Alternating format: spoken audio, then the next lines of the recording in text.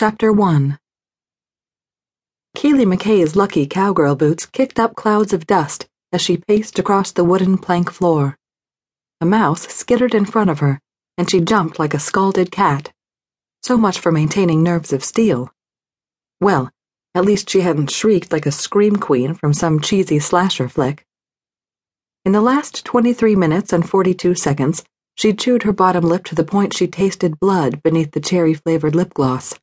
Not only that, her fingers hurt from continually cracking her knuckles. Frogs jumped in her stomach and were stuck in her throat.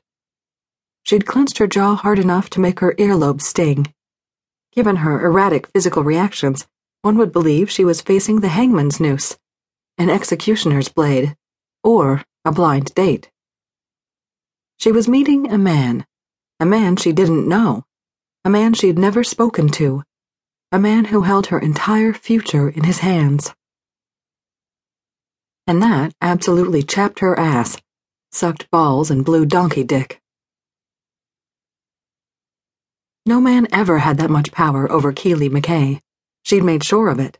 Even with 5 older brothers and a dozen older male cousins, she'd always been the queen bee, using her stubbornness to get her way, not her feminine wiles.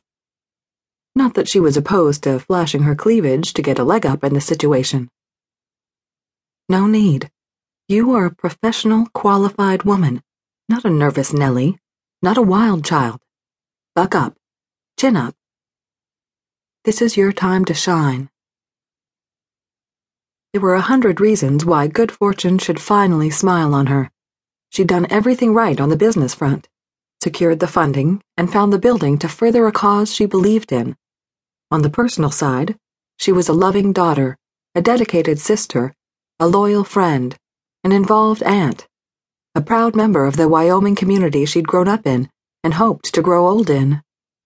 She took pride in her ability to connect with people from all walks of life. She derived great joy from helping people. Heck, she'd chosen her career because she was good at those things.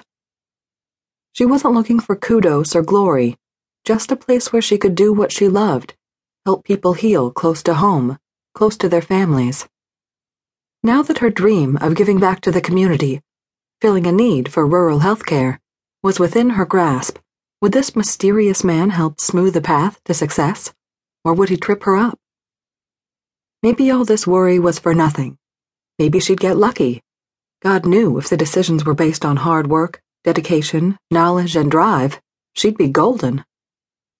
Restless, she wandered through the main floor of the century-old building, originally Moorcroft's first general store. During the course of its existence, it had housed the post office and an attorney's office. For the last 30 years, it had sat empty. She'd always wondered why no one had renovated the stalwart stone building, an answer she was now learning firsthand. New construction of steel frame structures was easier, cheaper, faster, and more efficient. Hence, many historic buildings were lost to the blade of a bulldozer or tumbled by a wrecking ball. A sad situation for a western state with precious few architectural treasures in the first place. So, the state of Wyoming had wizened up and toughened regulations, forming the Wyoming Historical Western Preservation Committee to deal with the lax construction policies and administration of fines.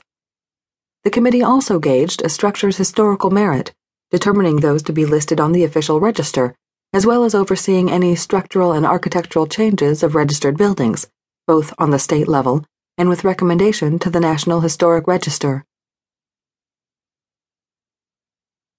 Talk about a taste of bureaucracy. After dealing with committees and subcommittees and tracking down funding sources, Keely discovered the entire house of cards depended on whether she could convince the certified architectural restoration specialist to oversee the project. The company representative insisted on making a personal appearance to gauge the validity of the proposed project before rendering a decision. As if the situation wasn't convoluted enough, she'd inadvertently discovered the restoration company she'd contracted and the company that owned the sandstone building she lived in were one and the same. Western Property Management Services and Full Circle Consulting shared the same P.O. box in Denver. If she believed in fate, she'd take that as a good sign. The door creaked.